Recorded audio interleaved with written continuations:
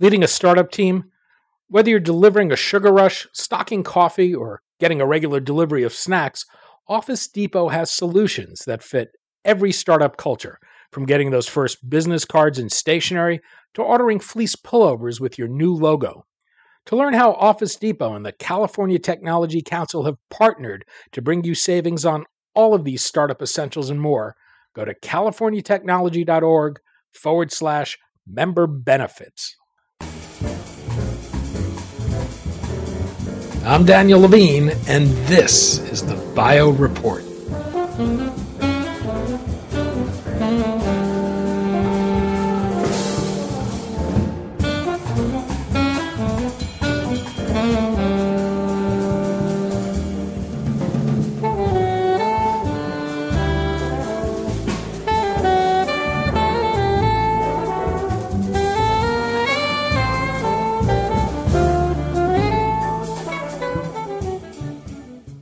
The start of the Trump administration, a new cabinet, and a new Congress are raising concerns within the scientific community about how the changes in Washington will affect the health of science and innovation in the United States. At issue is not only funding for research, but a range of policy decisions relating to everything from public health to climate change that some fear will not be informed by science. We spoke to Mary Woolley, president of Research America, about the new administration, why it's critical for scientists to become advocates, and the planned March for Science in Washington, D.C. this April.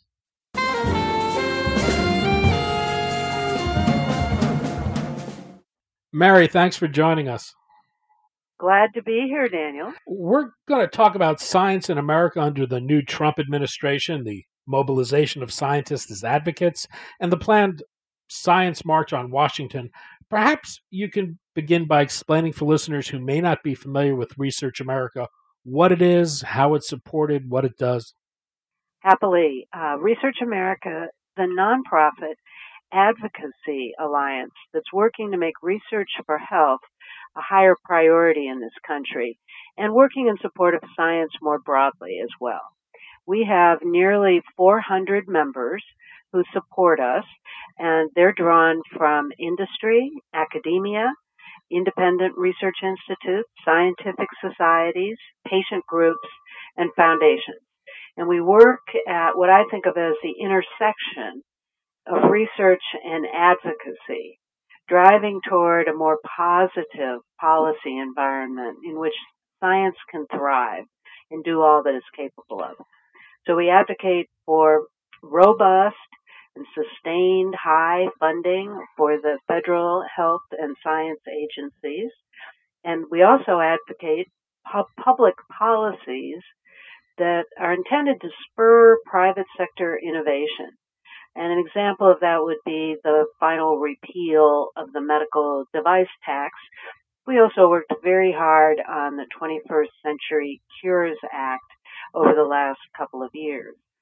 I might say that we believe that industry plays a valuable, in fact, an invaluable role in our research and delivery ecosystem by bringing in life-saving therapies and state-of-the-art medical devices to patients who are waiting for them.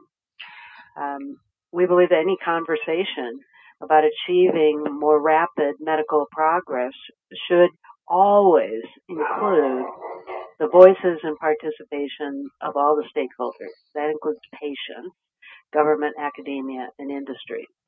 It's always been our platform that supports us, and we know from our commissioned public opinion surveys that the American public agrees that progress in research, finding solutions to what ails us, is a top priority. It's still early days for the new administration. There's not been a lot of activity yet relating directly to science, although pronouncements that have been made, attitudes about government spending, and the pliability of facts has caused alarm among some about how science will be viewed and funded in this administration. How much concern is there within the scientific community about how the new administration views science? Well, I would say this, that for scientists who are feeling unsure about what the future of science holds under the Trump administration, our recommendation is to act where each of us has agency. And we have agency as constituents of two senators and a member of Congress. That's true for everyone, except people who live in the District of Columbia, I might add. But it is very important, now more so than ever, perhaps, for scientists to connect to their elected officials, to explain what they're doing in whatever sector they might work in.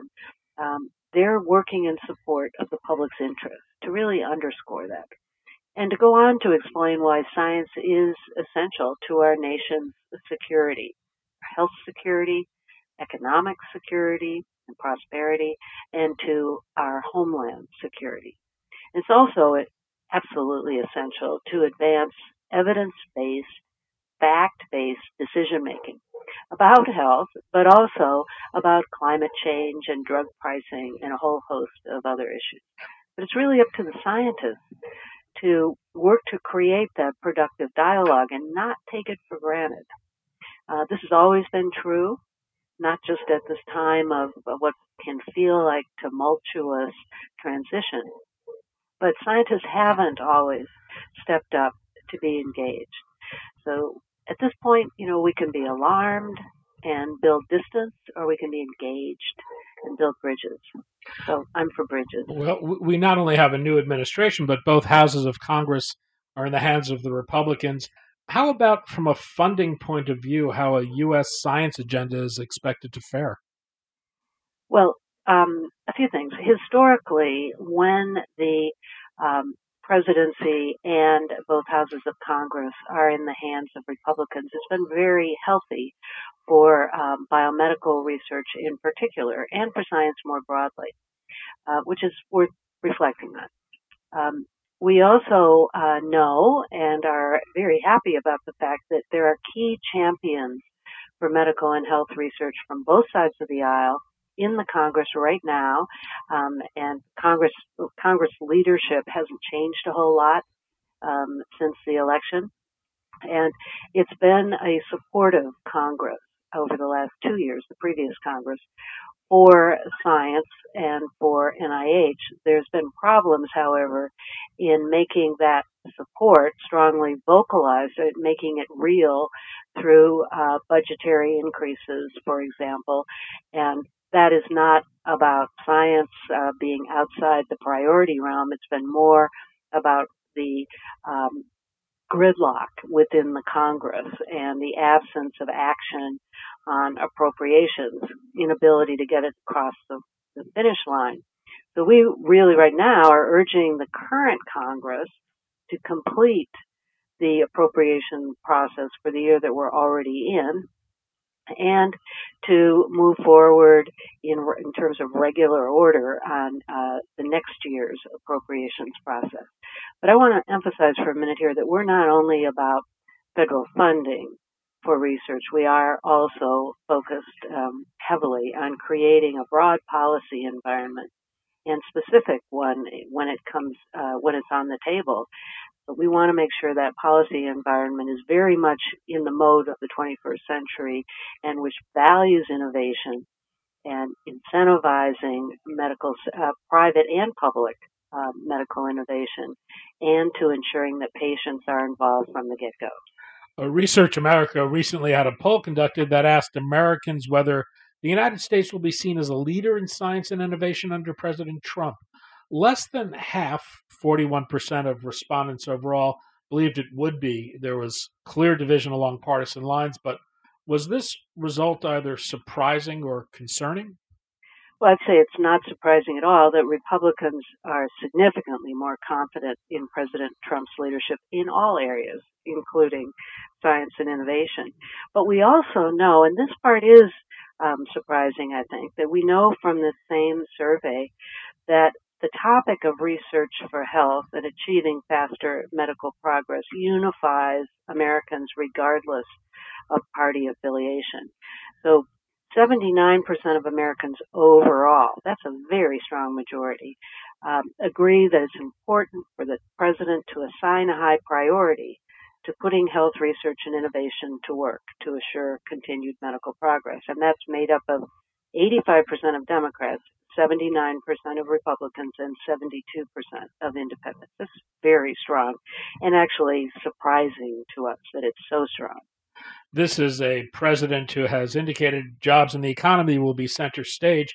Any sense on how he views science and innovation with regards to economic competitiveness? And is that a case that will need to be made to the new administration or Congress? Well, we have some early indications. So we know that the president has said in the run up to the election over and over again that he wants a safer and more prosperous nation. And in his inaugural address, he talked about eliminating disease from the planet, or words to that effect. And he has clearly demonstrated early on that he can and has acted quickly to embrace the public's hopes and expectations. But we think it's time for him to direct that kind of energy to achieving that conquest of disease, another high public hope and expectation, which sometimes is taken for granted, far too often, I would say, but is just not achieving the goals that we all have for it at this point. So we are urging him to engage in substantive conversations with scientists inside, outside industry and academia, and with knowledgeable congressional champions who understand how smarter policies and more resources will add up to better treatment, cures, and prevention. Research America doesn't generally get involved in issues of visas and immigration, but as a nation, we've benefited from our ability to attract great minds from other countries to come to America to study and conduct research and fuel innovation. The Hill recently noted that all 6 American 2016 Nobel laureates announced to date were immigrants. Is there a concern about losing our ability to attract the best and the brightest? Well, first let me say, Daniel, that I think they're talking about Nobel laureates in science, i.e. not Bob Dylan, but that aside. Corrected. So true that the science Nobel laureates, and they all have been announced now, were immigrants, U.S. Nobel laureates. But I am concerned, and Research America is concerned, about the recent action by the Trump administration in banning immigration from some countries. It's already causing young researchers to rethink their commitment to pursuing or continuing a career in science in the United States. Some of them literally are unable to do so. And it's keeping scientists from other nations away from scientific meetings held here, and not just scientists from the countries immediately involved, but those who are protesting U.S. actions or intent. At the moment, we know that's on a stay because of the judicial interdiction. So this has got to get resolved, and we must ensure that young scientists in particular have the opportunities they're trained for to contribute to faster medical progress. So we will continue to advocate for policies that embrace and support academic and industry scientists from across the globe. A lot of attention on the nomination of Congressman Tom Price to head the Department of Health and Human Services has centered on reform of the Affordable Care Act. But if confirmed, he will be overseeing the U.S. Food and Drug Administration, the National Institutes of Health, among other agencies. What do you think Price will mean to government research or public health policy? Well, you're quite right that there hasn't been much attention to this aspect of Mr. Price. It's Dr. Price, actually. I have to correct myself. Views on government research or public health policy. But I will say this, his district in Georgia includes many constituents who work at the CDC. And we know that he has spent significant time at the agency and getting to know its leadership and being supportive. He does know quite a bit about public health policy. We also know that notice that during his hearings he mentioned about the importance of NIH-funded research, but he didn't really go much into that. I will say that we're concerned about the future of the Prevention and Public Health Fund, which is authorized by the Affordable Care Act. And this fund has already been tapped to pay for other kinds of legislation.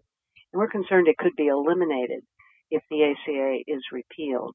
And that would be quite unfortunate, as it supports community efforts to prevent disease and build healthier populations, and doing so on a basis of evidence and science.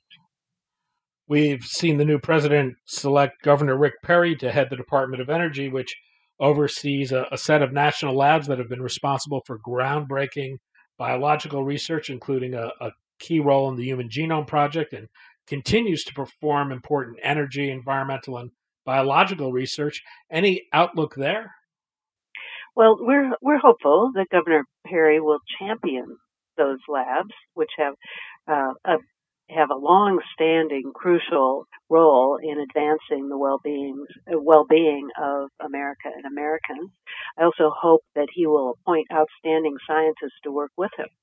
And in that same commission survey that we were talking about earlier, we saw that very strong majorities of Americans said they wanted scientists to play a major role in shaping policy in lots of areas.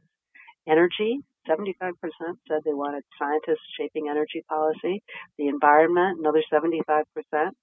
Education, 58%. Roads, bridges, and other infrastructure, 55%. National defense, 51%. And at the highest percentage for medical and health research, 83%. One of the things Research America has done is worked with scientists to become advocates. I think scientists generally prefer to do their work and let it speak for itself. Why is it important for scientists to be advocates? Well, let me first say that nobody's work speaks for itself. Never has, never will. But it's important that scientists be advocates for a number of reasons. First of all, because they haven't been historically and as part of their regular activities, the scientific enterprise in this country is essentially invisible. Only 19% of the public can name a living scientist, and a lot of the people they name aren't living, as a matter of fact. Only about 40% can name anywhere that medical or health research is conducted. Anywhere. These are real signs of extreme invisibility, regardless of what people in the science community themselves may think. But there's another reason beyond just getting over being invisible and therefore being part of the conversation. But public engagement by scientists, we think, is a matter of accountability. It's critical for researchers to make it clear to the public and their elected representatives that they are serving the public's interest, and they want to be part of decision-making processes so that they can add value. Public supports that, as we've discussed, and it will help policies be more exquisitely fine-tuned to accomplishing their goals, because it will build on what is known, i.e. an evidence-based, and identify what isn't known so we can put science to work to discover that. Well, what do you think concerned scientists should be doing if they want to become active and adding their voice to policy debates? And what support does Research America provide scientists who may not be accustomed to stepping into that type of a role? Well, scientists should, we believe, as a matter of committed practice, regularly engage with non-scientific audiences. That's the way we're going to help overcome science skepticism when it pops up in this nation. And it will continue to pop up in some form or another. The goal is to have it not last long when it does. We like to say to science that, it's like those old cigarette warning labels, warning failure to be an advocate is hazardous to your career. Maybe not your own personal career, although that could be true, but certainly to the business of science overall. We have many resources on our website for scientists and others who want to be advocates. We also conduct training sessions and in general are always pointing out ways for scientists to engage with the public. Right now, We're encouraging involvement in the hashtag that's trending now on Twitter. It's hashtag actual living scientists. A wonderful way of putting a human face on the science, the activities of science, and making it clear that there's science going on all around us all the time, and it really does have value for our society. There's a planned March on Washington for Science, which will take place on April 22nd, which is Earth Day. What kind of a message do you hope that sends to policymakers? Well, for starters, I hope that it's not construed as a march on Washington. It's a march that will take place in Washington and a lot of other places around the nation. I think it's quite exciting to think that scientists and who typically don't get much out of their labs and participate in demonstrations, but also people who care about science are going to be public about that fact. And I'm told that also there'll be participation by science museums, aquariums, planetariums, members of Congress may be engaged, zoos could be engaged, university extension centers, public spaces and industry, who knows, maybe at Disneyland and baseball parks, calling attention in a positive way to the fact that science is working for our society, helping find solutions to what ails us in so many ways, literally, in our own bodies, in our families and among our friends, but also ailing our economy and potentially interfering with maintaining the security of the nation. We need a healthy nation. Nobody doubts that. So I hope that's the kind of message that policymakers hear and respond to. Mary Woolley, President of Research America. Mary, thanks as always. Great to talk with you, Daniel. All the best.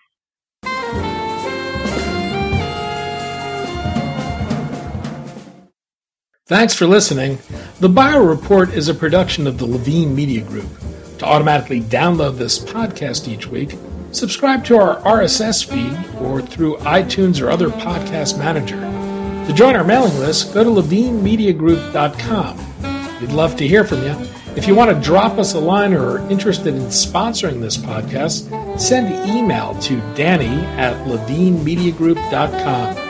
Special thanks to Jonah Levine, who composed our theme music, and the Jonah Levine Collective, which performs it.